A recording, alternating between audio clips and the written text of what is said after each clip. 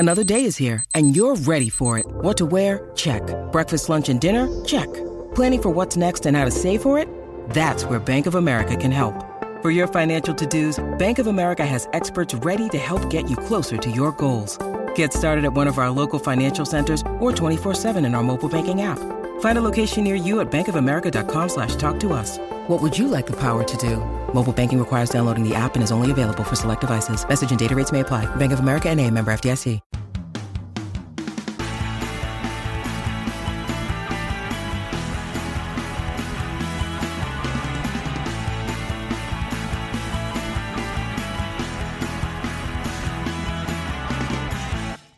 Hello and welcome to episode Stanislav Netzcash of the Cost Per Pointcast. I'm your host, Trevor Shackles. So, this is the first episode since the season began, and it hasn't been great, to say the least. And joining me to talk about the 32nd place Ottawa Senators is host of the Future Sickos podcast, Brennan Detzler. Brennan, how's it going? I'm doing well. Thanks so much for having me on today, Trevor. I'm I want to say excited to break down everything that's been going on this year, but I don't know. It's been a bit of a tough one to swallow. So I don't even know where you plan on starting to dissect this, but I'm excited to be here for the ride. Certainly, yeah. There's a lot to talk about. I appreciate you coming on. I had Derek Lee on last time, and you guys have been doing excellent work on the podcast. So it's great to have you. I was just talking to you earlier about. I feel like this is perfect timing for the podcast. So. Lots to talk about. I didn't expect we'd have to talk about this, but obviously the most recent piece of news is that Matt Murray was placed on waivers yesterday, or on Saturday, I guess I should say. How did we get here? And just what are your overall thoughts on Murray's tenure in Ottawa? Honestly, like I was shocked. I was super surprised that they placed him on waivers, and not because of the fact that he has been extremely underperforming, because I think it's really difficult to argue against that, but just because of what that signing meant and how much optimism there was regarding that signing, and honestly, like probably a bit of pride, because they went out, they got a guy who was directly responsible, in my opinion, for winning the Stanley Cup for Pittsburgh, and I had another ring as well associated with that, brought him in, really kind of what was supposed to be a major staple, I think, on this team. So just the fact that he gets placed on waivers in that kind of statement, I personally thought was shocking. I mean, at the same time, I think it's justifiable. And I think that as fans, we can be split about it, but at least it kind of shows that people are being held accountable regardless of who they are, regardless of what they have on their resume. And it probably needed to happen. So I guess but at the end of the day, I was still surprised. For sure. I mean, you make a big commitment to a guy like that, signed for 4 years, $6.25 million, especially for a Eugene Melnyk owned team. That's quite expensive, right? And it's just crazy to think that he's only played 33 games in Ottawa, and they're essentially giving up on him at that point. But like you're saying, I mean, he has an .892 save percentage in Ottawa, and he's been the worst goalie in the league, I would say, over the past season and a little bit here. And even in Pittsburgh the year before, he was only at .899 in 39 games. So like this is like 3 seasons in a row now that he's been awful, and it's just it doesn't really make sense, because he was so good for those playoff runs, and we saw it firsthand in 2017. He just he stole the series from Ottawa essentially. And yeah, I guess the silver lining, like you were saying, is that people are being held accountable, and we'll get into the off-ice personnel a bit later on, but I don't know, like, where do you think this is gonna go? So like, obviously a couple hours ago news came out that he cleared waivers. So I mean, do you think he's ever gonna get called up and sort of take over that starting role again? Or, do you think he's just going to be a buyout candidate in the offseason? Yeah, I mean, I think the biggest thing with Matt Murray is just consistency, and not even just consistency in his play, but consistency in staying healthy. Like it's one of those things where it's like, I can't, like, it seems like whatever happens, like if he gets going, even if he starts playing well, he all of a sudden he tweaks something, and it seems to happen so consistently. So yeah, I mean, like I don't know how he's gonna respond being sent to the AHL. Like think that's like an interesting kind of development. It's not very often that you see someone who's won 2 Stanley Cups as young as they are get sent to the AHL and report and play. But if he does go through and cooperate with it, I mean, I think kind of the expectation would be that he's going to dominate the AHL, and I would be very surprised if he didn't.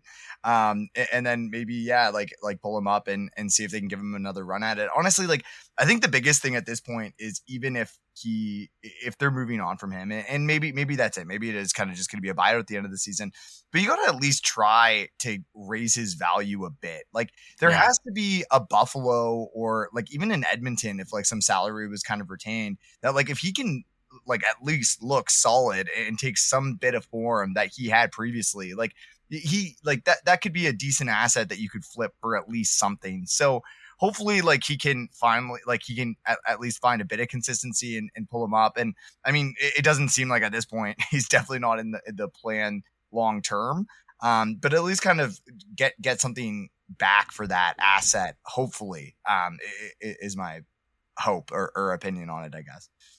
For sure. And someone was pointing this out on Twitter yesterday in that, you know, they invested a lot of assets into this guy. You know, they gave up the second in Johnny Gruden. They gave him that massive 4-year deal.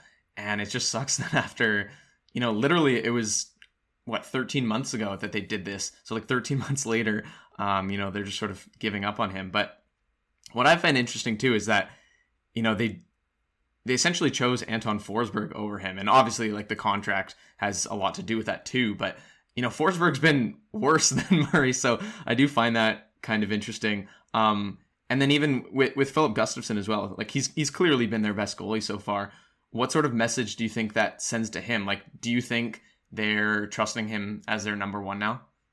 Oh, for sure. I think that's exactly the message, is that this is Gustafsson's team. Like it's his bus and everyone can hop on it. And I mean, I genuinely like, I think that's essentially what they're coming out and saying. I think that he's earned it. I thought that even last year he looked so strong that it was kind of odd to see him start in the AHL. And I mean, I guess like Forsberg is a decent stopgap, especially with the injuries that they've had. But no, I definitely think that it's his team, and that's kind of the message moving forward. I think losing Joey Dack definitely hurts right now, because if we had those two, maybe the situation would look a little bit brighter right away. I mean, there's definitely some great guys in the pipeline and that aren't too far off as well. But yeah, no, I think the message is definitely that it's his team, and that, like maybe it's a message to the rest of the team as well. Like maybe it's, look, like with how bad we've been playing defensively, like this is kind of what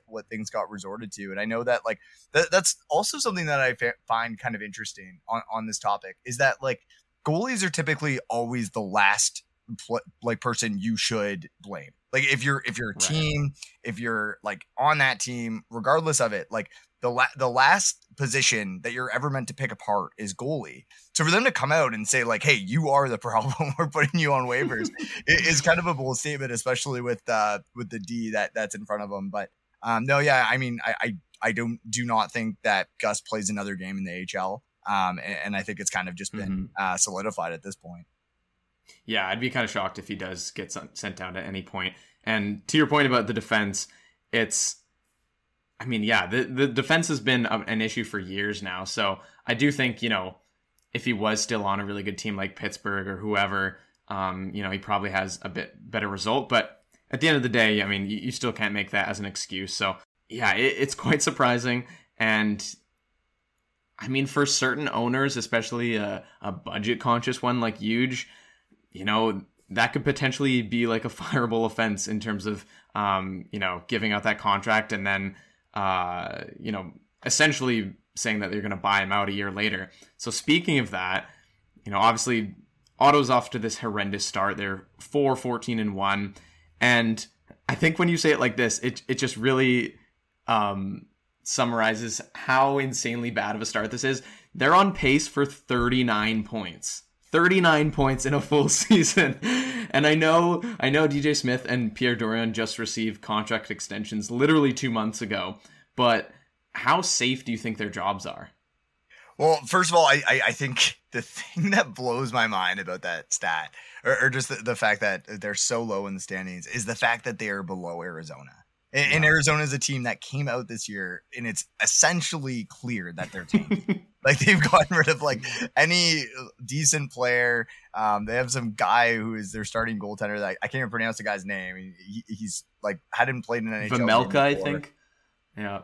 Yeah, well, Wedgwood now, and then, but yeah. So, anyways, but they, yeah. So, it's just it's an atrocious start, and yeah, and I think like it's definitely kind of comes down to time for us to start having this conversation, and what jobs are safe, and regardless of the extensions, and I would go ahead and say that I think that Pierre Dorion's job is more safe than DJ Smith's job at this point. I think that's kind of just a rule of thumb typically, is that you often see coaches get fired before the general manager does. I don't know if it's like a matter of saving face. And, for me, like I actually really like DJ, and I know that a lot of the players clearly really like DJ. Like, he seems like a super upbeat guy.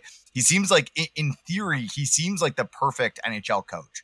Like, you want a guy who's played the game, who connects with the players, who gets them to work hard. Like, really, like if you look at those fundamentals, like that is what you want in an NHL coach. But he hasn't been able to make it work. And like last year, he kind of got these guys to buy into the system, and it was working. And I think that there was like a lot of promise, and maybe they were overperforming a bit at the end of the year. But then this year he comes in, he makes some really questionable decisions after seeing how good Brandstrom and other defensemen were, in my opinion, at least at the end of last year. And then kind of icing these vets time in and time out when they should not be receiving the amount of ice time that they have. Like, I don't know, like you just have to question, like, okay, how does that fundamentals kind of translate? Like, how does what he's preaching actually work out to, like, on a day-to-day, and can he execute it? And I mean, like, as a person, I really like DJ Smith, and I think that the team really likes DJ Smith, and I think that they do respond well to him because he's a player's coach. And he does kind of have that, like, okay, like we're going through a wall together, but it's clearly not working. So it's kind of one of those situations where it's like, well, do you keep a guy just because you like a guy, or do you keep him just because like his idea is there? So yeah, it's an interesting kind of thing. I think that they might. I can't see them firing him now. I think that if it happens, it maybe 40 games into the year. Likely at the end of the season. Like, I think that they at least kind of give him a chance to right this ship a bit.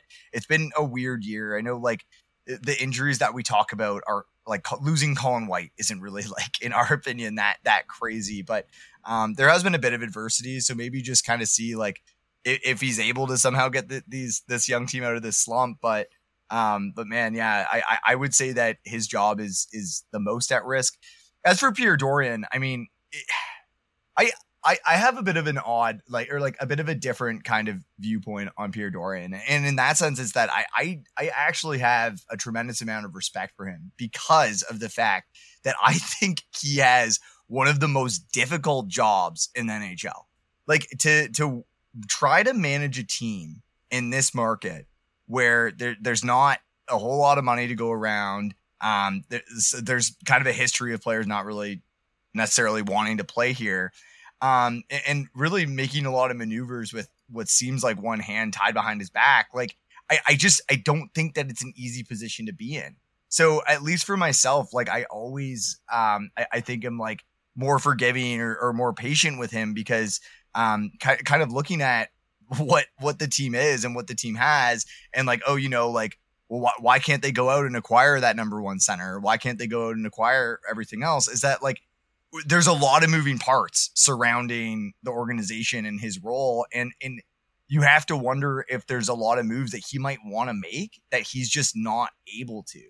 So I think for me, that's kind of in my spot of like, yeah, like this season, like we just saw Mark Bergevin get fired 20 games after going to a Stanley Cup final, and Montreal's ahead of Ottawa in the standings. Like, yeah, maybe it is a fireable offense, but for me, I without seeing the full picture there, I always have a really difficult time in kind of calling for that. And I mean, yeah, there's some serious gaps. Like the pro scouting, like this is like the guys that they've identified, the guys that they've brought in, like, yeah, I don't really get it. But at the same time, I thought that that's what Pierre McGuire was here for. I thought that they brought Pierre McGuire in to help with that pro scouting side of things, because it's not something that Pierre Dorion is strong with. And I almost wonder, okay, like, what has McGuire done since he's come on board? Because if it's bringing in Michael Del Zotto, like, I don't know if that's it. Mm-hmm. Yeah, no, I agree fully with a lot of your points there, especially with DJ. Like, I'm totally fine with him for now. I think it is good to have a coach that players really like, and it seems like, you know, the most important player, Brady, it seems like he really likes him, and it seems like there are some good vibes there. At the same time, though, like, at some point, as you're saying, at some point you need to see those results, right? And I am curious to see, like for example, I believe Troy Mann's contract expires at the end of the season, and if they essentially have to choose between one of those two, I think I'd rather have Mann, just because he's developed so many of these guys that are coming into the lineup now, and he has that solid track record, not even just in Ottawa, but in Hershey as well. So, I mean, if the team isn't improving by the end of the season, I feel like I'd rather have Mann. But, you know, it's not as if DJ has been awful. Like, we've seen some bad coaches in here, but, you know, he's certainly not our biggest problem. And then as for Dorion, like, you're right with the owner thing. I mean, I would love to see just a massive documentary about, you know, the ins and outs of the organization, because the amount of things that could have happened or, you know, did happen because of Melnyk, I would love to know, because there must be an extensive list of things. And yeah, it's tough, especially with a small scouting staff, not many people he has to work with. But then, yeah, you look at, you know, I really liked the Evgeny Dadonov signing at the time, but that didn't work out. Murray signing didn't work out. You know, trading a second for a Stepan obviously didn't work out. You know, there's just so many of these moves that it seems like he's trying to make the team better, but failing miserably at it. And, you know, they have these good young players, but it's frustrating that they haven't been able to add to that at all. You know, like just adding a second line winger or a second pairing defenseman, which, you know, they said that they were going to add a center and a top 4D, which maybe they thought Del Zotto was that second pairing D, which he clearly is not. And then, you know, they add, I guess, Sanford and Ennis, if you want to, you know, call those, you know, they're like fine depth additions, I guess. But yeah, it's, for me personally, I just don't think he is the right person for the job long term. I think similar to DJ, I think like you owe it to him, you know, to see a bit more this season to see what the team can do. But I just don't have much faith that next offseason and this offseason after that, he can take them to that next step where, I mean, they're not even a playoff team yet, but even beyond a playoff team, like being a contender, it's just, it seems like they have so many steps to go before they actually reach that stage. And I don't know. I personally, I just feel like they need a massive overhaul in the front office. Not to mention, I mean, I don't want to write off prospects after they've just been drafted, but man, the 2021 draft class is not off to a good start. Certainly not going to give up on them at all, but no one's really talking about it, and it does not look good so far. It's only a kick, a jump, a block. It's only a serve. It's only a tackle, a run. It's only for the fans. After all, it's only pressure. You got this. Adidas.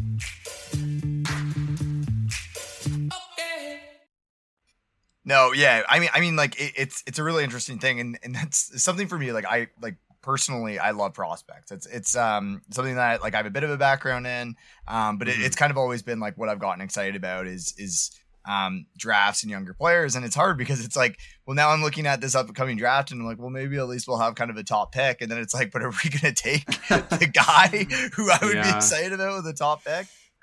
Because yeah, I mean, like, I think that Ottawa had kind of like this really strong theory based on like developmental curves and like abilities to like work hard and picking those kind of sandpaper type guys or like honestly like even like the Ridley Greggs like who look extremely promising and playing a game that really fits kind of with the Sens identity. But I think that this year was a little bit maybe they were just like a little too confident in their theory and like in their thesis and in the way that they operated and kind of with that sense, and it blew up in their face. So hopefully they can kind of use it like if it is the same team that's going to draft again, hopefully they can kind of look at this and say, okay, maybe we need to find more of a fine line instead of going that far over, because it's not looking great. And with that being said as well, something that you brought up, just kind of like maybe if Pierre Dorion isn't the right guy, and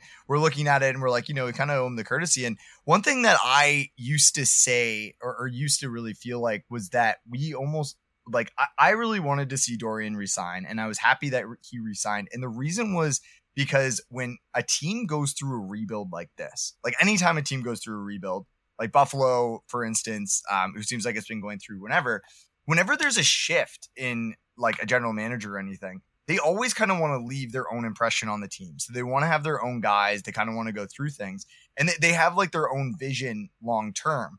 So I felt like with Dorion signing a contract extension, at least he had the opportunity to see that through, and we could kind of see the big picture of what Dorion was looking at.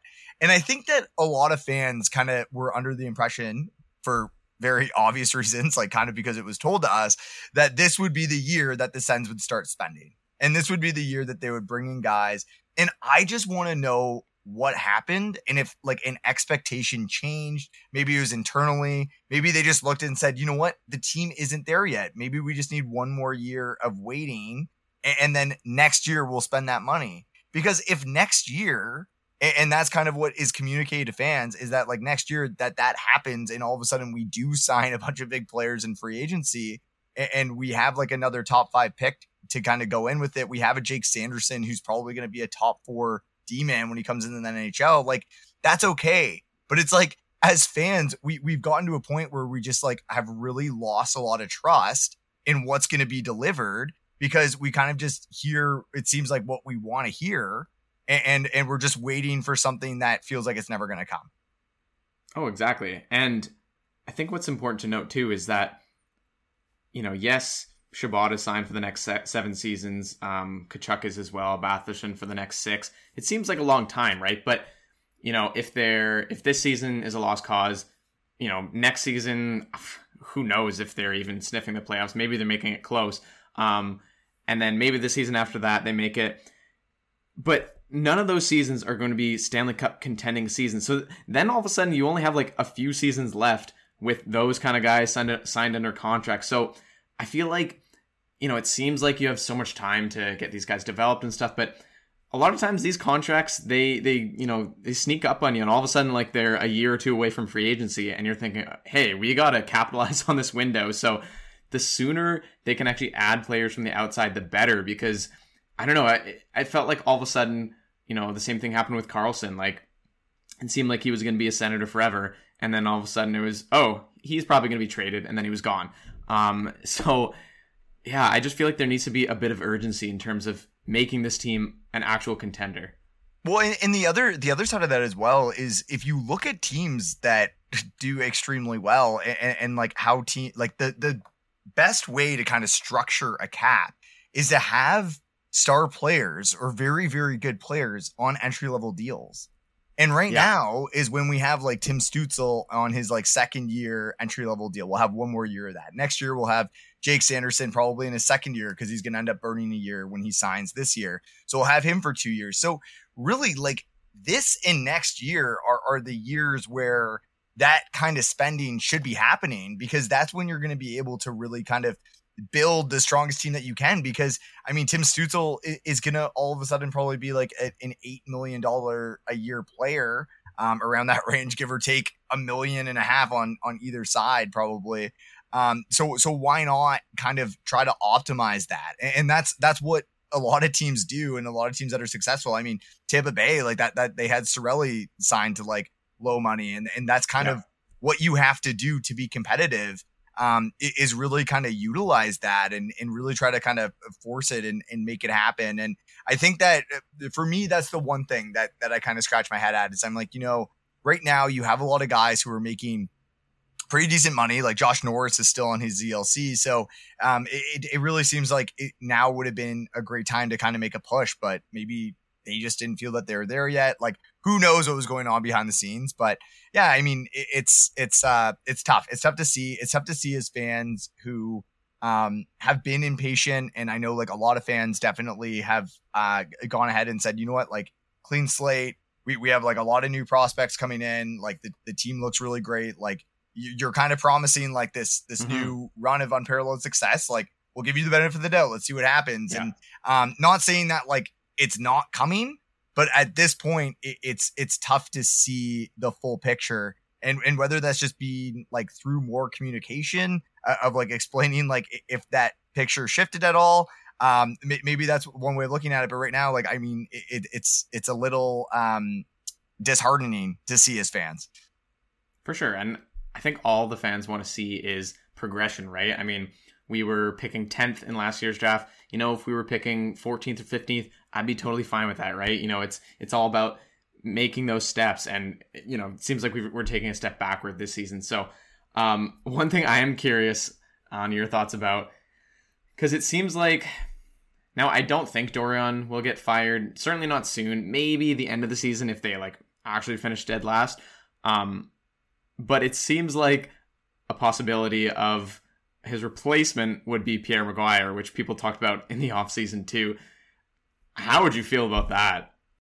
So Pierre McGuire is an interesting one for me. When the Sens announced that they hired him, I was a huge advocate for saying, okay, like, let's be patient. Let's see what this guy can do within a hockey organization. I know he might come off a little odd in his interviews and getting a little close to whoever it is that they might be talking to. But I was like, let's give this guy a chance and let's see what he can do. And quite honestly, like, I don't know if he's done anything or what he's been responsible for, because there's been a lack of really notable moves by the Sens. And I think like he played a role in the Del Zotto signing, which I don't know what I think of. I don't think extremely highly of it. So for me, like, I think that kind of him potentially getting moved into that GM role, like it does worry me. It scares me. I don't know what exactly he's capable of kind of going in. I know that there's definitely some question marks regarding his view on analytics, and for myself and kind of the way that things are going, I feel that is something that a general manager should definitely be accounting for in a lot of regards moving forward, kind of not as a sole tool, but as something that can kind of add to other evaluations. So right. I think, I don't know. I would definitely be a bit disheartened at this point. I don't think that he's really done anything that jumps out the page. I mean, but I guess I would still kind of give him a chance to prove me wrong, because at the end of the day, like, we can't really discount him just based on what he's done and what he's said. I think like kind of working in a broadcasting role, like it's completely different. And I mean, I guess there is a reason why he got hired and why they felt that he was a good fit. But I really hope that is not what we go into. I prefer Dorion in that role 10 days out of the week. So I don't know. Yeah, it is interesting too that, like, I thought he would be a lot more visible in the media because it seemed like he was, I can't remember the exact wording they used for his role, but I don't know. It just made it seem like he was going to be talking more to people, and I haven't heard anything from him. But yeah, definitely agree there, where it seems like his views are maybe a bit dated.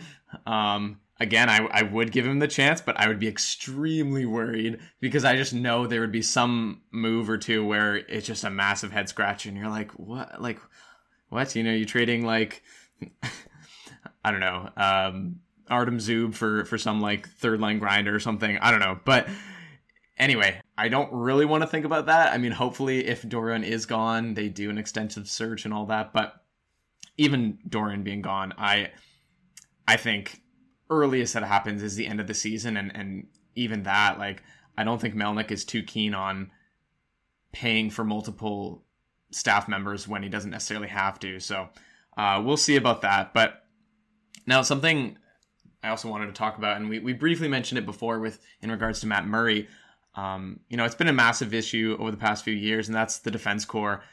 How do you think they can even fix the issues they've had with either with the personnel they have, or do you think they just need a massive overhaul there?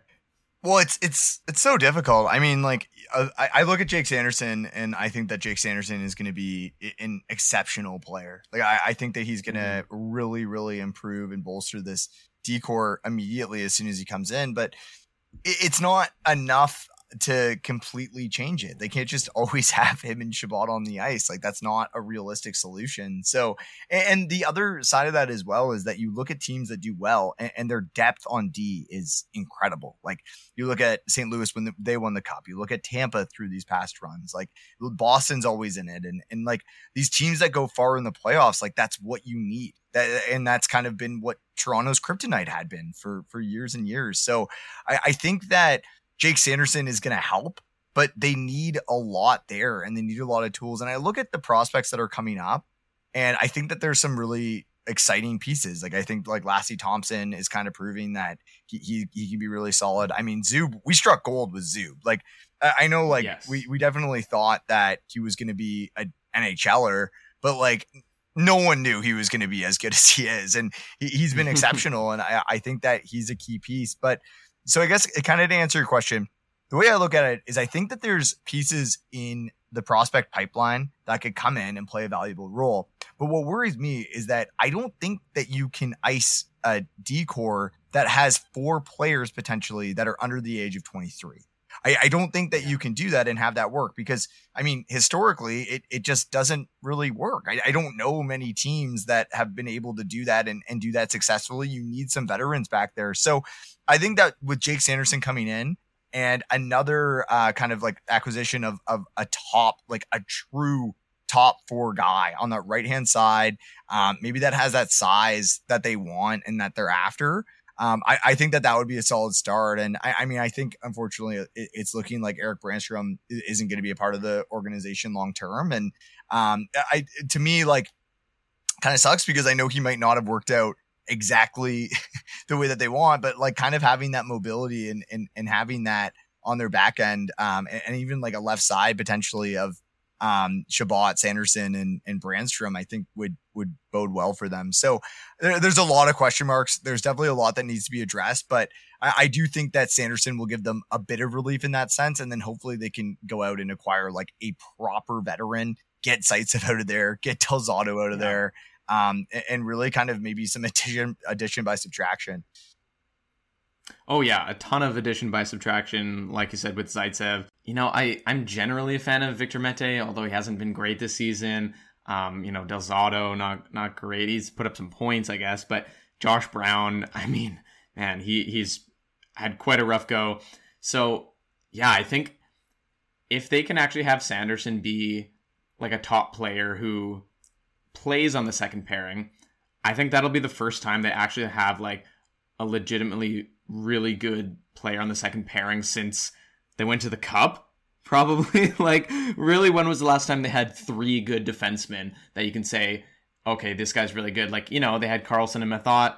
Then after that, I mean, I guess they had Gonchar for a point, but maybe he was the last good number 3 they had. So, yeah, like, I do have some faith in Thompson and Bernard Docker, and I still have a bit of hope in Brannstrom. I think maybe in an ideal world, you can have him play on the right side with Sanderson. Potentially that's an option, but realistically, I just don't think he's a DJ Smith kind of player, which is kind of what you were alluding to. So yeah, I think they do have potential guys that can fit in that spot. And just what worries me is finding that one other already established player, because I don't know, it seems like they thought a guy like Del Zotto or Brown or Zaitsev or whoever, it seemed like they thought one or several of those players could have been a good top 4 option, and they just haven't been really. No, 100%. And I think that that's kind of another part of this, and you brought it up in like, and like DJ Smith isn't a fan of Erik Brannstrom, and I think like he kind of isn't really, like I think it's becoming obvious that he's just not the kind of guy that fits on his team, and especially not on that right hand side, which we know is Brannstrom's preference. And actually, when Derek and I spoke to Pierre Dorion, that was one thing that he said about Brannstrom not playing on the right side, is that DJ had come to him and said like numerous times he's been able to point out times where Brannstrom had difficulty defending on his right side. So clearly there is a bit of animosity there, and maybe it's justified. Like I don't know, like that's between them, but it's one of those things where you do wonder if a new coach came in and if it was Mann, like you said earlier, because you have to figure at this point he's the front runner, and he's coached a lot of these guys before, like when they were in Belleville, and a lot of these star players, and we know how well that worked for John Cooper when he came up from his HL affiliate. So I guess like you look at that and you wonder, okay, what does that change if a new coach comes in here and he doesn't have this kind of love or this these eyes for Zaitsev and these eyes for Brown, and maybe they give Brannstrom a role where he can succeed because he's getting played in a system where he can succeed. Well, maybe all of a sudden the D isn't so bad because they're able to kind of use the guys that can succeed in a proper system, and they can retool it that way. And I agree. Like, I think that Ottawa historically, like, I mean, like aside from when they had like Redden, Chara, like that decor, like with Phillips as well, like I can't remember a time where we had three legitimate pairings where like when they were on the ice, I felt pretty confident that we were going to be all right. So, I mean, I think that maybe some of that changes with coaching, but also just getting those quality guys and getting a guy who has NHL experience, but is a good player. Like, just because they have NHL experience doesn't mean necessarily they're a good player, that they're in the room. Like, you need someone who can look good on the ice and that you can trust. And yeah, that probably means you're going to have to pay them, but like they're worth it. When you need mealtime inspiration, it's worth shopping Kroger, where you'll find over 30,000 mouth-watering choices that excite your inner foodie. And no matter what tasty choice you make, you'll enjoy our everyday low prices, plus extra ways to save, like digital coupons worth over $600 each week. You can also save up to $1 off per gallon at the pump with fuel points. More savings and more inspiring flavors make shopping Kroger worth it every time. Kroger, fresh for everyone. Fuel restrictions apply. Absolutely, yeah. And I feel like that's where maybe not looking too much into the numbers maybe hurts them in terms of, thinking Nikita Zaitsev is good and things like that. So, and just quickly on the Brannstrom thing, he's been like one of the best defenders in the AHL under Troy Mann. So who knows what he can do, if Mann does become the coach. So that is certainly something interesting to think about. Unless Brannstrom gets traded, before the deadline or something. But now, one of the few reasons to continue watching games the rest of the way is, of course, 19-year-old Tim Stützle. And he's actually been playing center the past few games, probably out of necessity. And he still only has 1 goal and 7 assists in 19 games. But do you think he can actually stick at center long term? So first of all, I want to give Tim Stützle a lot of credit because you can tell how hard he's working to stay at center. Yeah. Like I think like watching him, it's very evident that he wants to be a center because he is chasing the puck back. I know he like made that big defensive play where he laid the body down in his first game, like in the role. And I think that honestly, I think that Ottawa lacks a true elite number 1 center. And I think that with what they have right now and what they're going to be able to acquire, because it's not really likely that you're able to go out and get a true number 1 center unless it was like Jack Eichel. So like, I think that having him at center would be extremely great for the team. And I think that he does have the potential to stick. I think that it's early. Like, I think the fact that he's playing center right now kind of surprises me a bit. Like I thought that maybe in like another year or two, they might kind of give him the shot.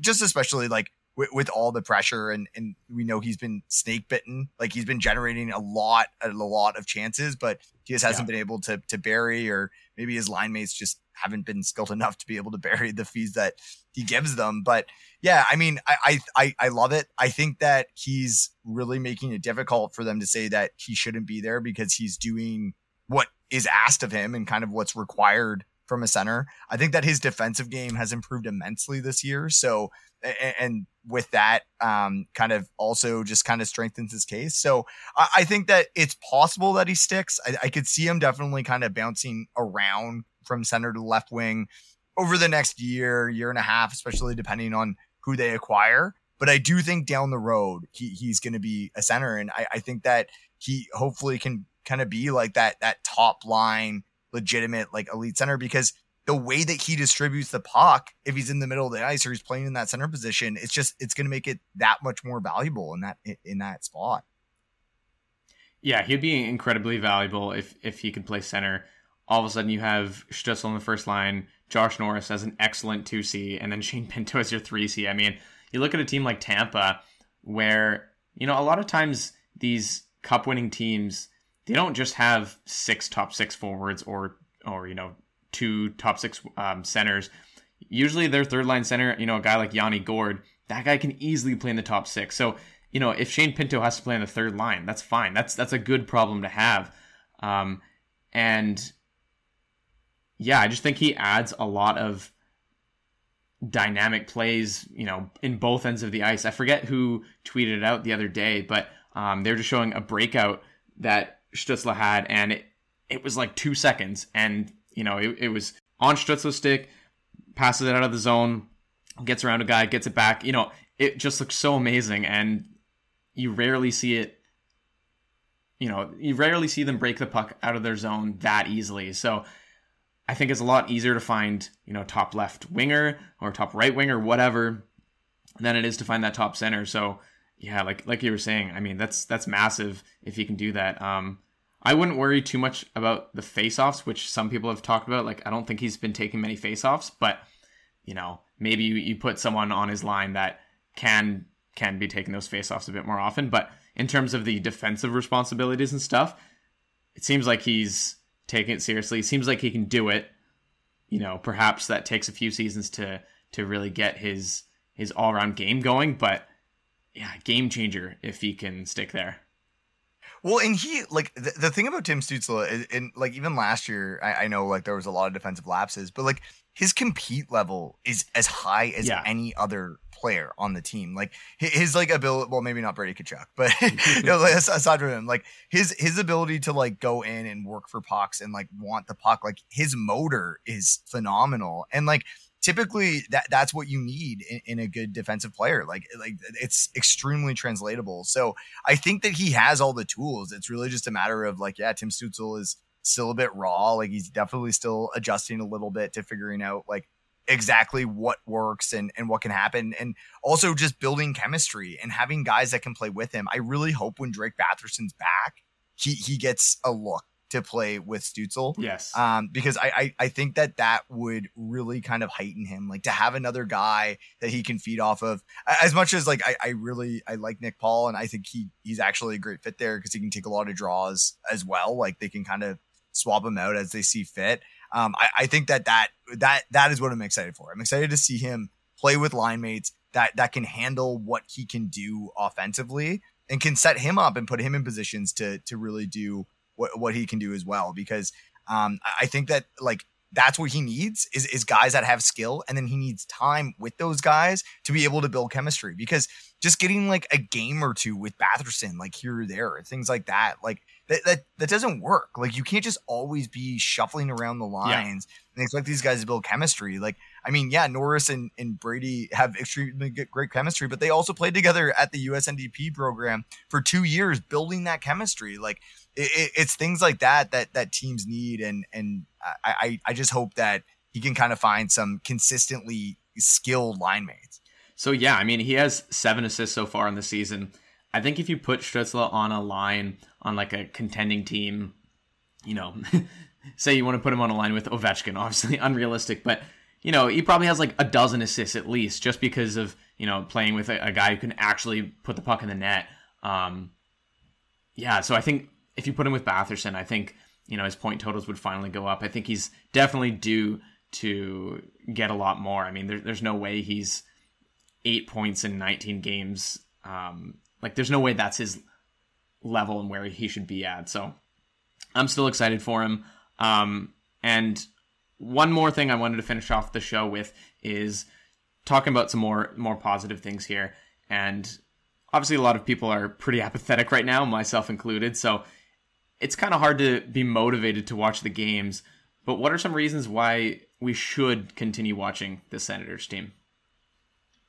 Well, I mean, honestly, I think that kind of the last topic that we had is the largest reason. And that's honestly what's been pulling me is that game against San Jose. I was so excited to watch because I wanted to see Tim Stützle play center. I wanted to see like what he can do. And I think that that's really kind of what it comes down to. And like, that's how you find that motivation is remembering kind of who these kids are and really kind of giving that opportunity to watch it and be excited about it. And honestly, I know I keep going back to it. It shouldn't be the only reason, but Tim Stützle is electrifying. And like I've been fortunate to go to a couple Sens games this year. It's been a while since I've been able to go, even before COVID. And that was one thing I noticed like at games was that like watching Tim Stützle reminded me so much of watching Erik Karlsson because whenever he was on the ice, I would get excited and he would do something exciting to see. And like to have a guy like that and also like a Drake Batherson, because Drake Batherson kind of has that electric ability as well. I think that like for me, like that's the big thing. And hopefully, I guess we'll see how North Dakota season goes. But Jake Sanderson, I mean, he could have anywhere from like 8 to 20 games with Ottawa, depending on when the season ends. So that's going to be another reason at the end of the year too. So I would say just keep being excited about the prospects. The future is bright. And I know that we might be wanting the future to be bright today. And we might have thought that we were going to have a way brighter now, but I mean, a lot of these kids are still extremely gifted and they're developing and they just continue to get better. And that's what's so exciting about this is that this team, there are a lot of these individual players are good, but they continue to just make strides and get better. So I would say like pick your favorite prospect or young guy that you're going to root for and just watch him and have him be the reason, whether it be whenever Igor gets called up again or whatever it is. For sure. Yeah. And there's lots to look forward to. And what's great is that, you know, when you see a power play with like Shabbat, Stützle, Norris, Batherson, Tkachuk, like, man, some of those power plays they have and the movement they have is just incredible to watch. So they have obviously these really good, exciting players. You know, Gustafsson, you know, probably taking the reins over as the number one guy. You know, Batherson's been like a point of game player. You know, Lassie Thompson has looked good. So that's the frustrating thing almost is that there are these good things to watch. And then you're like, how did they lose again? But so yeah, like certainly still some things to, you know, be excited about, look out for. Certainly not all doom and gloom, even though, like I said, they're on pace for 39 points. But yeah, it's a long season, and who knows? Maybe, I mean, last season they went on a 41 game stretch where I think in that 41 game stretch they were averaging they were on pace for 90 points or something like that. So who knows? But yeah, any other reasons for optimism or tuning in, I guess, the rest of the way? Yeah, I mean, I think that at least for the last couple games, again, like the games are close, and that's kind of been another thing that I know is like extremely frustrating. And I don't know, I guess like you're on the West Coast, so maybe watching this string of games was maybe even easier for you. Yeah. But it's probably a nice refresh. But that's kind of been like a big thing was like that San Jose game. Like, I mean, stayed up here in Ontario and watched it, and to lose it the way that we lost it, and like with that little bit of time left and not get like any points from it, like it's frustrating. And that's happened multiple times this year. Like that Rangers game, which is where it kind of seemed like the season flipped when Stützle got that diving call. Like it's kind of one of those things where it's hard, but it's a major pro that at least we're in these games and at least the games are close. And I mean, yeah, like there are the odd time that we're getting blown out, but we're not getting blown out every night. And I think that on a lot of nights, at least for a chunk of time, the team is playing a lot better than our record shows. And that's another reason, like, to definitely tune in, is just the fact that these games are competitive, and at least like you can watch good hockey. Unfortunately, yeah, like they have been losing, but I do think that there's a couple games where we could have gotten it if maybe if the right guys are on the ice at the time, or whatever it may be. But absolutely, yeah, it's a win's going to come at some point, and at least that win against Pittsburgh, God, what was it, 2 weeks ago now?